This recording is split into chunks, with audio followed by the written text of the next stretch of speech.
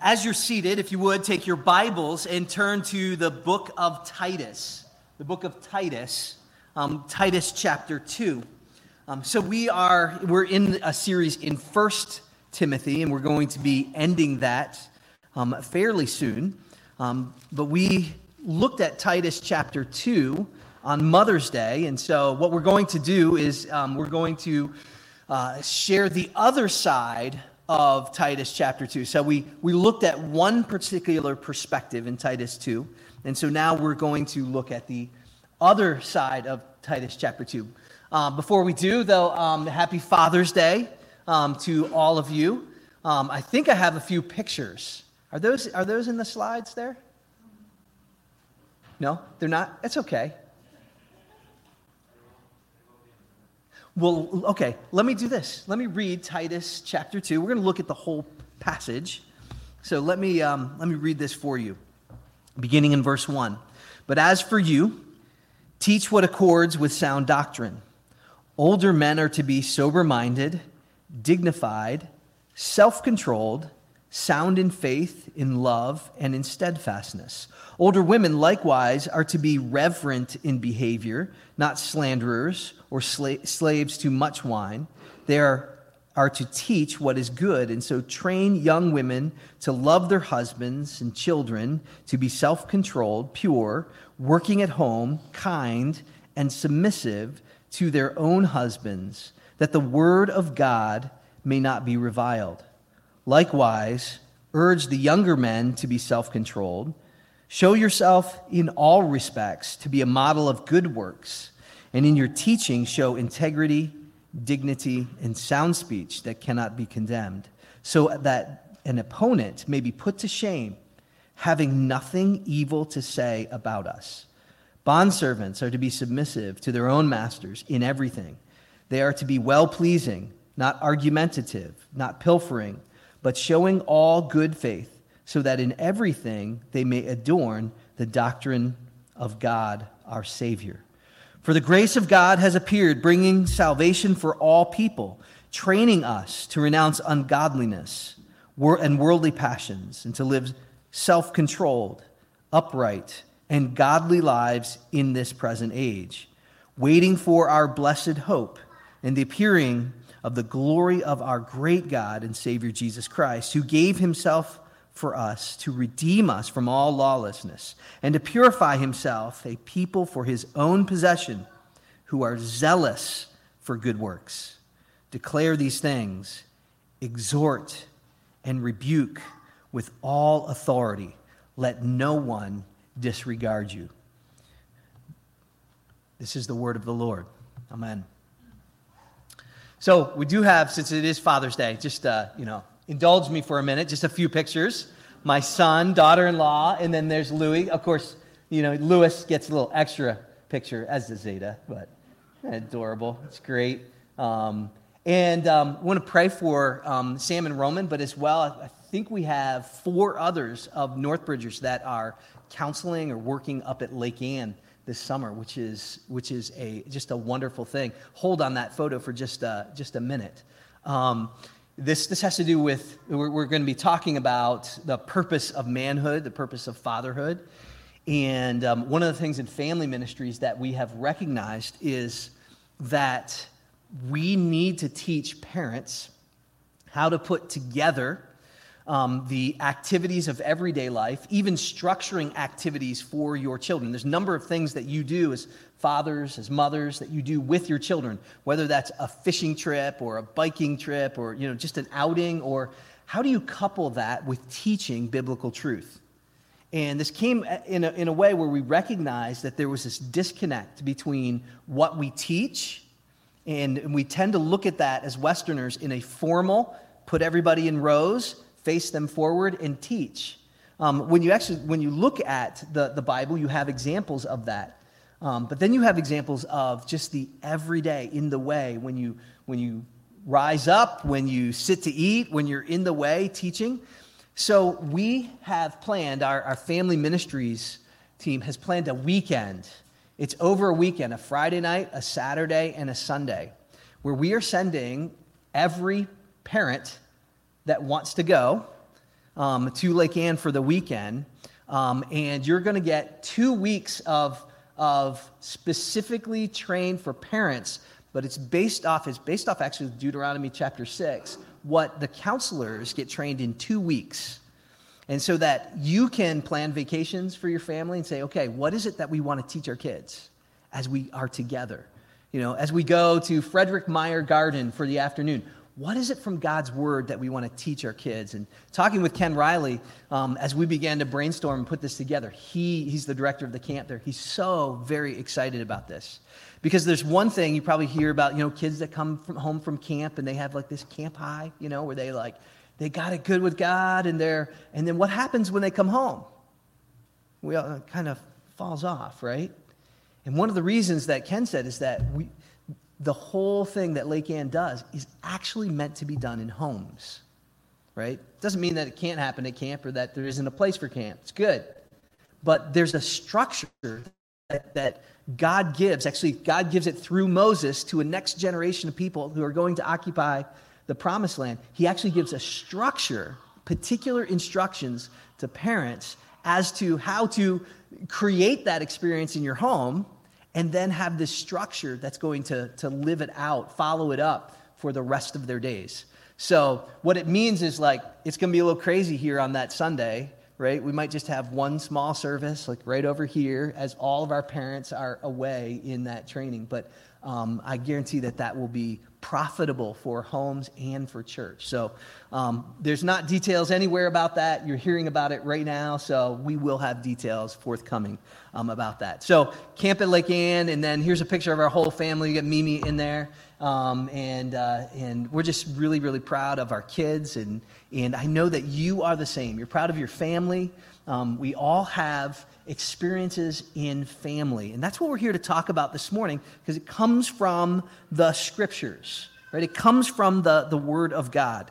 And so we're going to look at the purpose of manhood in general. Specifically, since it's Father's Day, we're going to address the purpose of fatherhood. We could summarize all of that in this way. Men, and particularly fathers, are to lead others to worship. Right? That's if you're wondering, men, what am I here for? Right? If you're having an existential crisis this morning, wondering what in the world is my whole life about? That is it. You got it. Your whole purpose, what God created you to do, is to lead all creation. So people and everything in creation to worship God. That's the most important thing. And so we're going to look at that this morning. I want to encourage men, okay? I want to encourage you this morning. Because I have a new saying, right? I was just really thinking and struggling with this because I hear it often, and I think it's because we were made for a world without sin. And you'll hear this, and you can say it to me, it's fine, but just know there's a little voice that drives me nuts, but I have an answer. People will say, oh, well, I'm not perfect. Right? So what that tells you is you're actually supposed to be, right? You have a standard. It's a really good thing. You've got a standard, and you're saying, I don't measure up to that standard, right? It's good to have a standard. You don't measure up to that standard.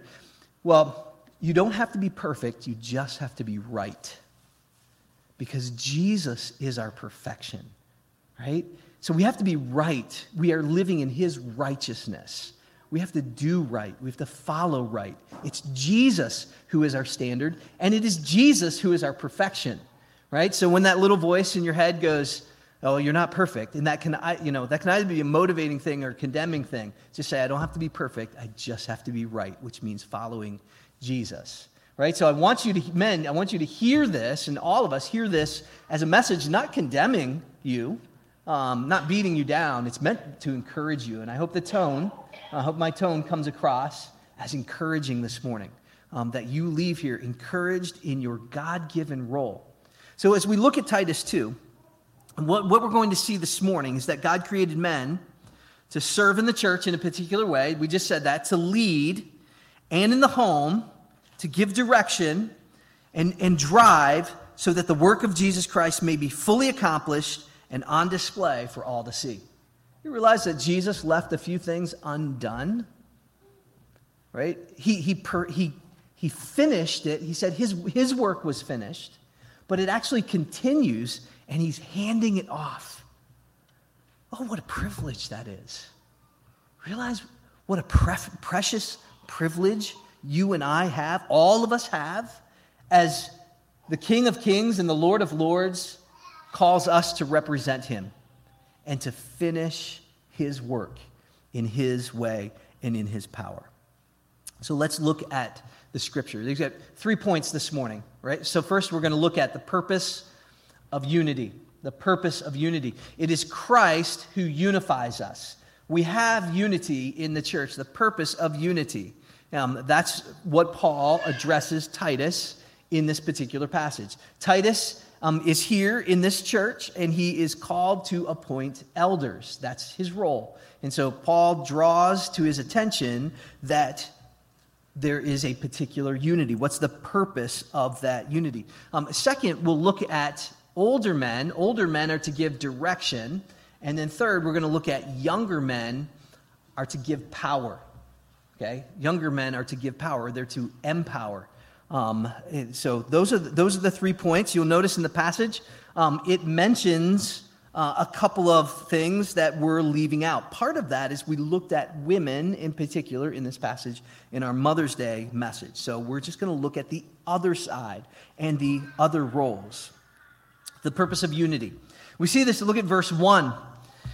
Verse 1 says, "But as for you, teach what accords with sound doctrine." The passage ends in verse 15, "Declare these things, exhort and rebuke with all authority, let no one disregard you." What Paul is giving instructions to Titus about, and if I say Timothy, it's because I keep getting them mixed up. I know, I've done it in my head all week. So Paul gives Titus instruction about is that here's the church. I want you to set the church in order, and those that give order are elders. That's the main theme of this. And you think about a group, and groups go through a particular pattern, right? As groups form, right, they gather, and maybe you've heard the terms of like group dynamics, right? Once they form, and then they storm. Well, the storming doesn't have to do with because there's all kinds of different groups. The storming doesn't have to do with the task or the objective. The storming has to do is who's going to lead this group and what role is everyone in the group going to play. The storming is interpersonal. It's a struggle, and everybody's got to figure out their role in the group. And like nothing happens in the group till everyone figures out their role. Okay, so this is, we can see this in groups in the Bible. We can study it in groups that form, that there's this interpersonal play. That's what you see here in this particular passage, right? It's several different groups. You've got older women, younger women. You've got older men and younger men.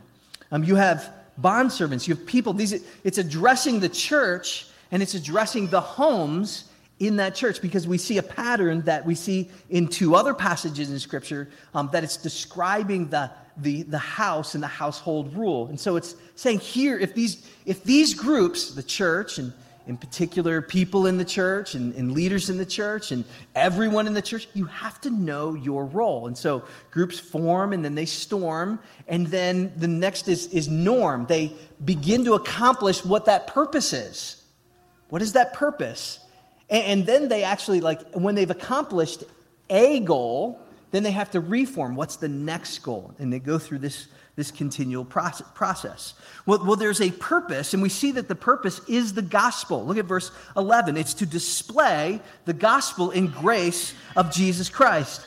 For the grace of God has appeared, bringing salvation for all people. Verse 11. So what's the purpose of us knowing, men, our role?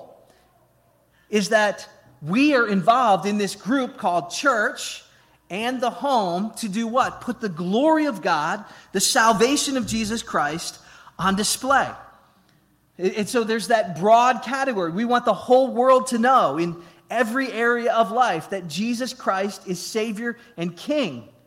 That's part of our role. But it's not just this broad thing, but it's also very, very personal. It's salvation from the power of sin. Look at verse 12. It says, training us to renounce ungodliness and worldly passions, to live self-controlled, upright, and godly lives in this present age. And so there is salvation from the power of sin. That's part of how we put this on display. We see that there's something that is spiritual and spiritually pragmatic to the gospel, that it changes us, it transforms you, that as you know your role and you live on purpose, and you say, my whole purpose in life, men, is to do what? Lead people to? Okay, come on, men. Come on, let me hear your voice. My whole purpose is to lead people to? Okay, Christ worship, you got it. Very good. That's your purpose, that something's happening in your life. You're not the same as yesterday or the day before that, right? Christ is perfect, and you're right with him. If you know Christ as your Savior, you're right with him, and you're getting more and more and more right. Right? So you don't have to be perfect. You have to be in Christ, and you have to be following Christ. But part of that is, look, Jesus does it all. But notice in this passage, there's effort. There's a training. Right? It's a training. It's not a trying. It's not oh man, I didn't do it.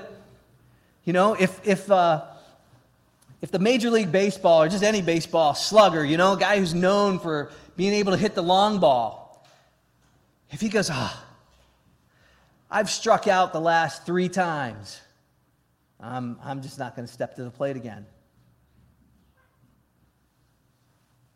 How far is he going to last in baseball, guys? He's going to stink. Right? What's a good batting average for a long ball hitter?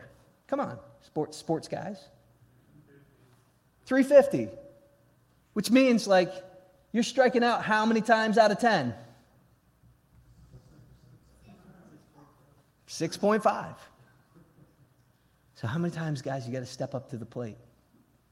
That's every time. Every time. It's training, right? It's training. And that's what he says here. Training what? To become holy. And he lists some particular things. We won't spend the time to get into those. That would make a great discussion around the dinner table. What does this look like to train in these things?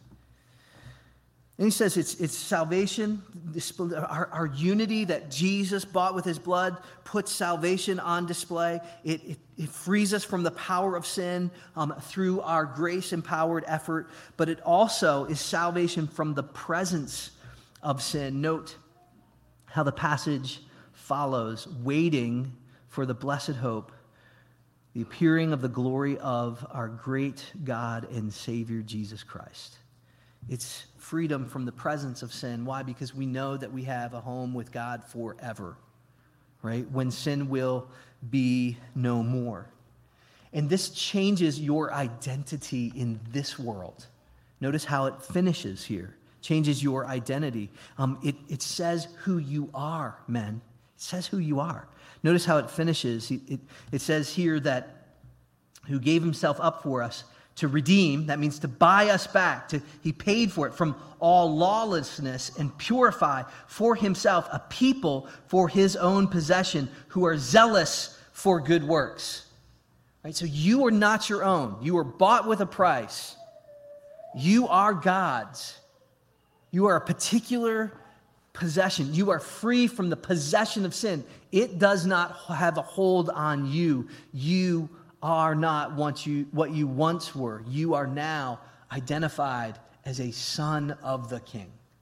That's who you are. Right? So this is the purpose, when you think about it, this is the purpose of our unity. It's to put all of this on display for the world to see.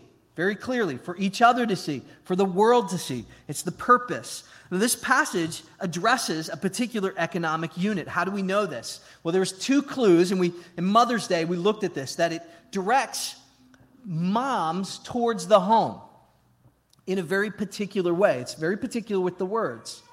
Now, I said this before, that a husband means bound to the house. Right? And what we see in the scriptures is that self-governance becomes a basic unit in Scripture.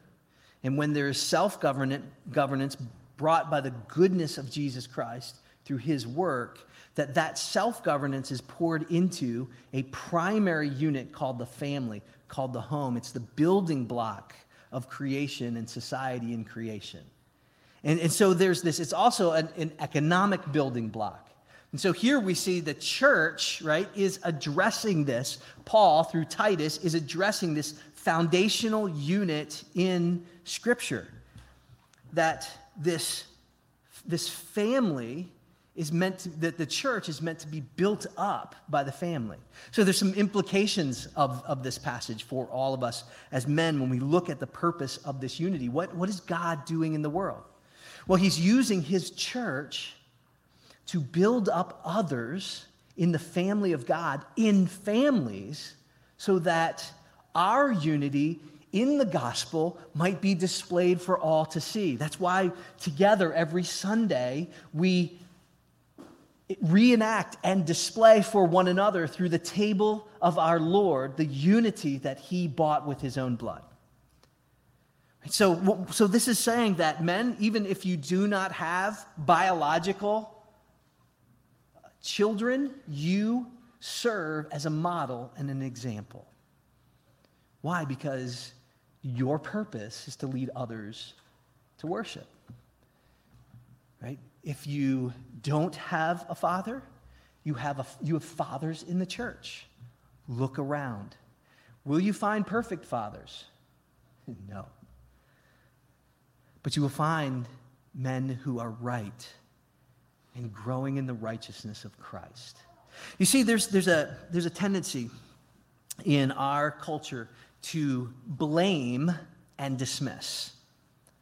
Right? We see this even when it comes to biological family, right? Because we all know the imperfections. We all know the imperfections of our children as parents. We all know the imperfections of our parents as children. And we tend to dismiss a lot of good things that God has created for us because of the sinfulness that we see, and we ought not to do so. But that mentality is continuing to grow. We tend to dismiss the role of the church because we see the failings of the church. One individual writes this. It's a long quote, but it's valuable, so pay attention to this. He writes this in talking about this rhetoric and blame that is very much a part of our age. He says this, in all of this, most worrying is the frequent rhetoric that blames the church for her woes. That some Christians have been compromised through political engagement is no doubt true. This is hardly unprecedented in church history, but perhaps particularly raw in the polarized world of post-Trump Christianity. When character counts for Clinton but not for Trump, the double standard is embarrassingly obvious. But these actions by Christians do not in themselves make the church the culpable agent of her own troubles, let alone the central cause of society's ills. For sure, they do not help the public image of Christianity, but Christians who spend their days playing the blame game must be careful to always point to the church as the solution. Failure to do so is to kill hope. St. Paul was certainly well aware of the failings of Christians, even of the wickedness that they could perpetuate in the church's name, as his blunt letters to various congregations indicate. But he never ceased to present the church flawed, divided, morally compromised as she was, as the meaning and hope of history. By all means, call out the failings of Christians, congregations, denominations, left and right, but be specific. Do so without slander and vitriol, and make a clear distinction between the church and the specific failings to which you allude in order to promote clear thinking. And remember if your critique of Christians is not balanced by the Pauline emphasis on the church, the body of Christ, as the answer to the world's problems, then you ultimately offer no true Christian commentary on the contemporary scene. For as soon as you see the church herself as a part of the problem, you have lost the gospel and deprive yourself and your audience of hope.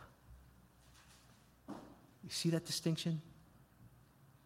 We understand that when we look at this household, church, and home, that we have to be careful that in our critical age, we don't criticize so much and without discernment and without distinction that we throw out what God has said and what he has created. Be careful. That's a wise warning to all of us. You know, this, when we think about this purpose, and we think about what's happening here in this worship, in this purpose of building up homes and building up the church to put the gospel on display, it has very practical implications. You know, our nation since 1964 has declared a war on poverty. And that's quite a few years, more than I have been alive. Are we winning? No, in fact, it's relatively unchanged. But social scientists, Christian and secular, will all agree that there's a particular formula for a level of economic success. They all agree that there is recognizable empirical evidence that shows when you do certain things and when you build a society based on certain things, that there is human flourishing. However, despite what's clear and obvious, most of the world is running full tilt in the wrong direction. Some of the practical implications are right here as Paul addresses older men and older women and younger women and those that serve as part of this household. Right? The key to this in understanding this dual household concept in each of the passages is actually the bondservants. We won't go into slavery. We won't go into all of those kinds of things. We've talked about that before, so this is not an endorsement of slavery. But what we see here is we see that those that are economically impoverished are given hope within the household of getting out of their poverty and debt and the possibility of a whole different life, some of which decided to stay in that household, that Christian household, because they were treated so very well. You know what that economic chain is? If you're younger, if you're in school, get these things. What you need is to get trained, get a skill. These days, that may mean going to school, as we think of school, but you may get what you need right in your home, whether that's academic or vocational or both, right in your home. So you need to get some training, and then get a job. These are what they're saying. Like, hey, get a job. Where did in this passage? And I'm not going too far outside the text to see this because of the bondservants. Where did you get a job? You got a job in your home, working for the family business. Get trained, get a job. And part of this chain is it has to go in this order. Get married and have children, and I would add to that lots of them. Right? That's so we've known this before 1964. And you can do your own work and your own research on this. I encourage you to do that. But you see, what we have in our society the inversion of marriage in this household. Our Our society is looking at marriage as something of people who have wealth. When I make it, when I have all of my ducks in a row, right? When I get my education and I get that job and I have enough money and a house, and then I'll think about getting married.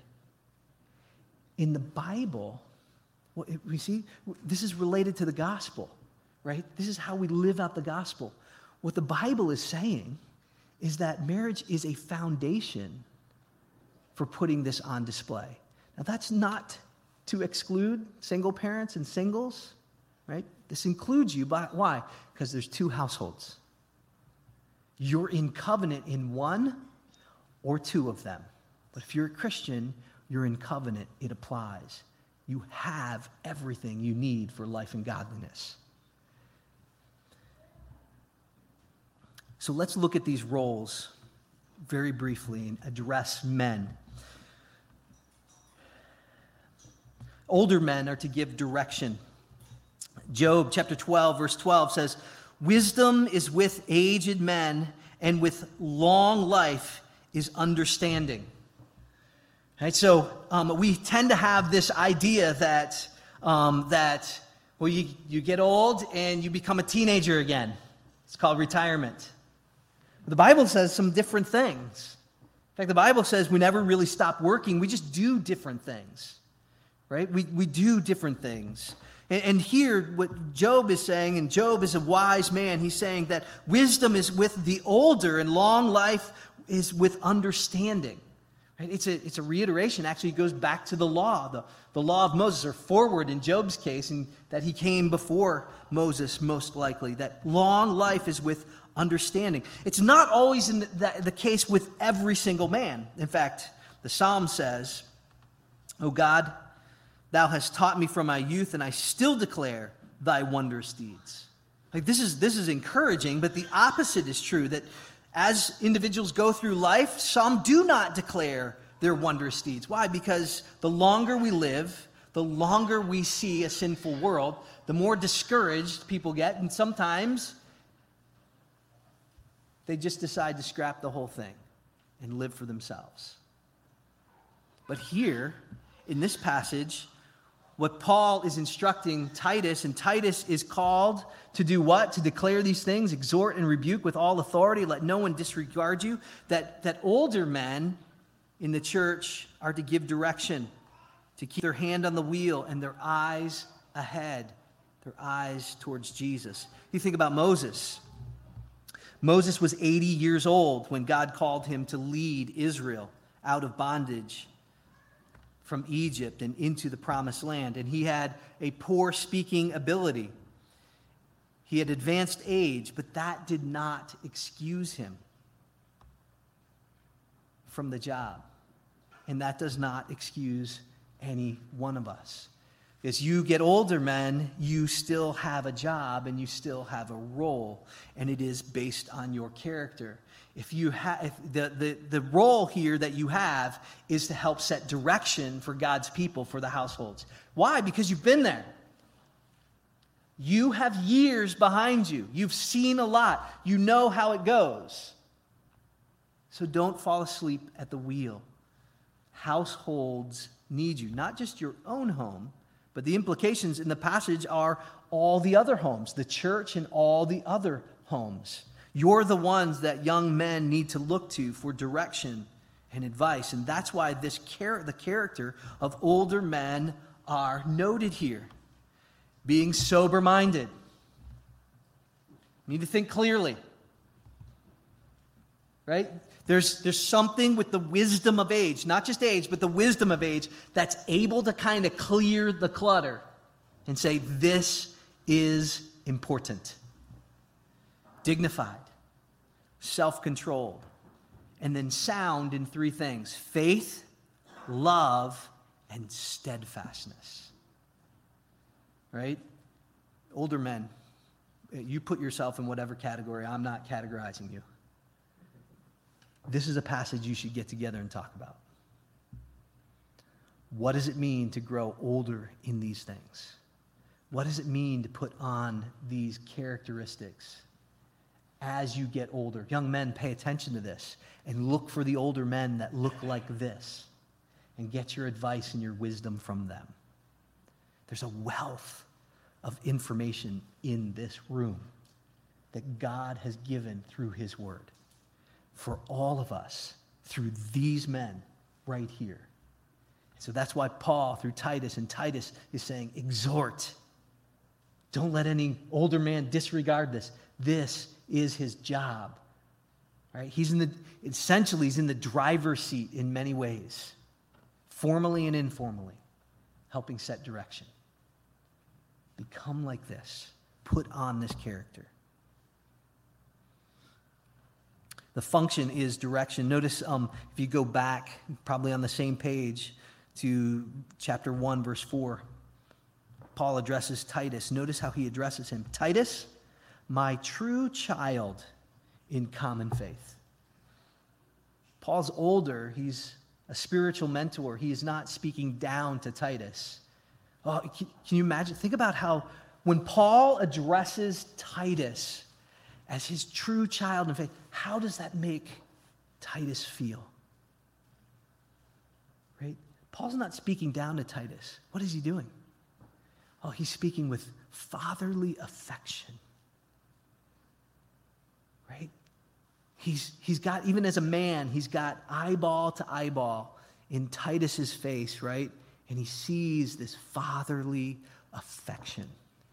Right? There's some men in this room that have never experienced that. This is where they get that. There's some men whose fathers never looked at them.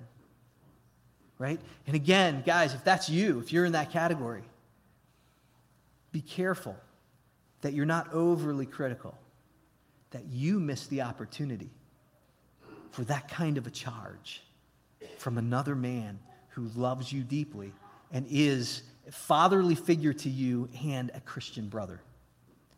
He says this, grace and peace from God the Father. Notice what he's doing in this.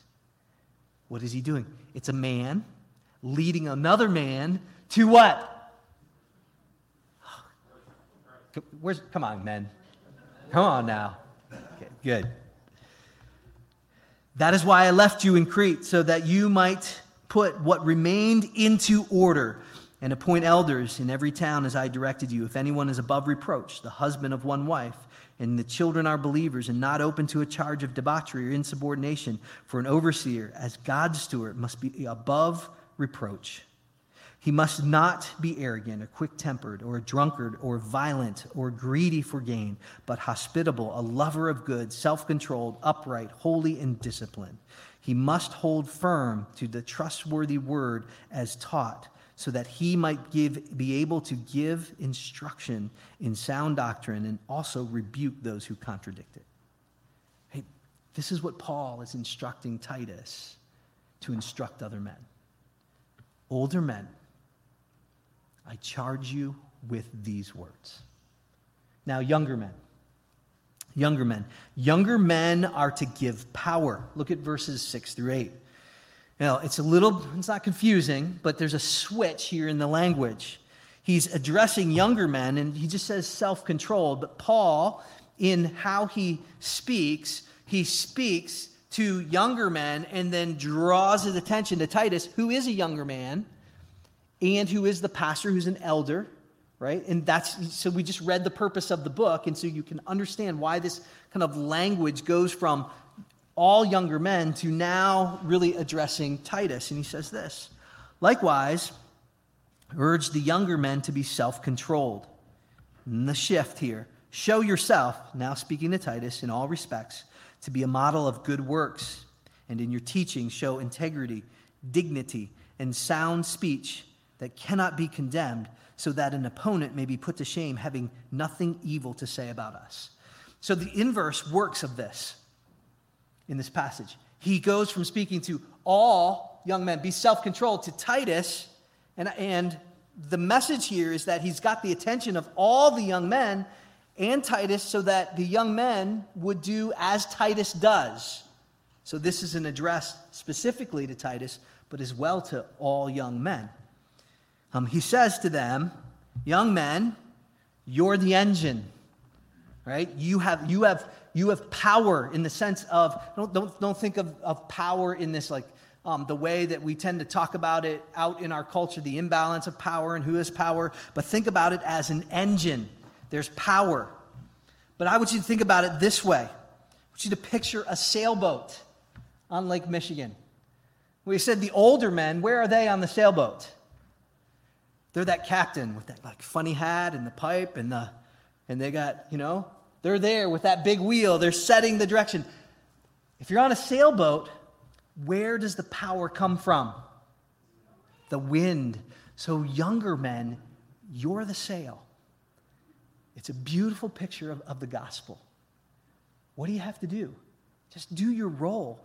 God's the one who blows into it. You're the one who catches that particular wind. Gather up your energy for God's purpose. That's what a sail does. A sail gathers up what God is already doing and gives energy to everyone. Right? It empowers, it moves things along. The older guys, they're tired. They need younger men. It's really important. You have a particular role.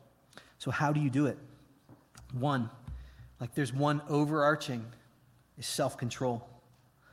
Learn to govern yourself. It's one of those governments that we looked at. Learn to govern yourself. You do this through the power of the Spirit and the teaching of the Word of God. So you learn to govern yourself over your time, over your work. Right? So I hear often from younger men, I just don't have time for spiritual things. They don't say that way to me, but that's really what they mean. I just don't have time for those things. I'm going to tell you, this passage tells you, and I will exhort you, you don't have time for any other things if you don't have time for this. To lead others to worship. You're doing the wrong things, even though they're good things, even though they're things that God instructs you to do. But if your priorities are out of line, you are disordered, your family will be, and you will contribute nothing to that existential purpose for which God has created you. How about your emotion? As men, we're to be self-regulated in our emotion, our tone, our anger. God's created us in certain ways. When we're young, we have lots of energy. Sometimes that energy has got to go somewhere, but here it's saying go in a productive direction. So if you see something that's broken, don't just complain about it. Do something about it. Do something good about it. Do something that Jesus would do in the way Jesus would do about it. Right? Speech. But also here, it's interesting. He says to Titus and to young men that you're to do something to your enemy. Did you notice that? What are you to do to your enemy?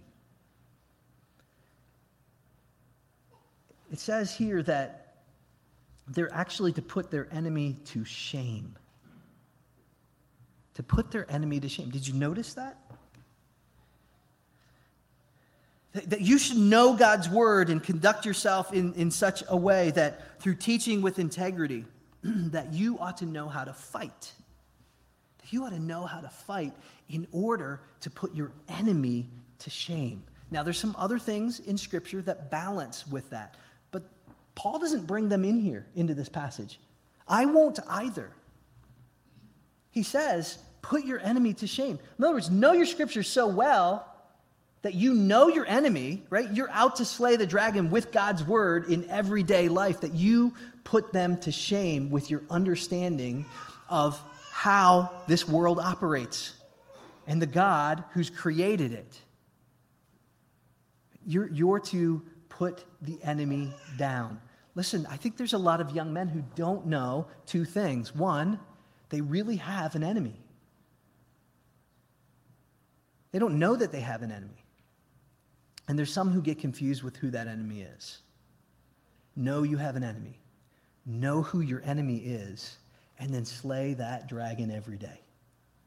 Right? That's going to require some of the things that Paul mentions earlier and later. some of that training in righteousness. The Apostle Paul, he tells the Corinthians that they shouldn't be ignorant in the book of Corinthians, 1 Corinthians chapter 10, verse 1. He wants them to know about fatherhood. He wants them to know, Paul wants the Corinthians now, a different church in a different place, to know that their fathers were all under the cloud of God and all passed through the sea. He's talking about the Jewish fathers in the wilderness. He tells them about that in order that they would see, they would understand and know who the enemy is. To know that the enemy's active. And so here we see in this passage the purpose of manhood and fatherhood. Guys, we're called to lead others to worship. We're called to lead others to worship. I'm thankful for every single man that's here in church today. You led your family to worship. You will be blessed by this. You're building this household, and we will continue to build this household. How do we do that? We do that by helping you build your household. God has a kingdom, and so do you. You have a kingdom. You're active in building that kingdom. Your kingdom is to be built in such a way so that it fits hand in glove with the kingdom of God. That's how God has designed it. That's how your Father, your heavenly Father, has designed it. And he himself has come to be an example for you so that you know how to build it. The way up is the way down. It's through the gospel. That's what he says here. Oh, may the grace of God appear in your family and in this church, bringing salvation to everyone who sees it, as we train together to renounce ungodliness and worldly passions, to live self-controlled and upright and godly right now in this present age. As we wait, we are people that are zealous for good works. We are not just simply watching our watch and waiting for Jesus to come back, but we are waiting. That is our hope, our blessed hope, when we will see Jesus appear. Jesus, who is the great God, the King of Kings, and our Savior. He who gave himself up for us as a ransom to rescue us from all lawlessness, including our own, and then to make us a family, to give us a name, to purify us from all uncleanliness, and to make us a people, a possession, and to empower us to do what is good. Men, declare these things. Declare them. Exhort and rebuke. You have gospel authority. Exercise it, and let no one disregard you. Let's pray. Dear gracious Heavenly Father, we thank you for your word, and I thank you for these men, older and younger. And I thank you for their work in each other's lives. We know that we have the Spirit in the Word of God, but forgive us from divorcing that from what you have given us, the church, other people, relationships, time together, instruction, wisdom. We've taken this out of context and we've made it a learning academic thing. It's not our intent. In fact, for many, it's the desire to know God's word, but we need to know God's word in the context, in the way that you have created us and made us to be. And so, Lord, help us to follow your word so that above all things, the gospel may be known. And then as a result, we would see generations that follow, not just one or two, but 10 upon 10 generations that are impacted by what happens in this little church and little churches like this all over the world in this present age today. We pray this in Jesus' name and ask for his blessing. Amen.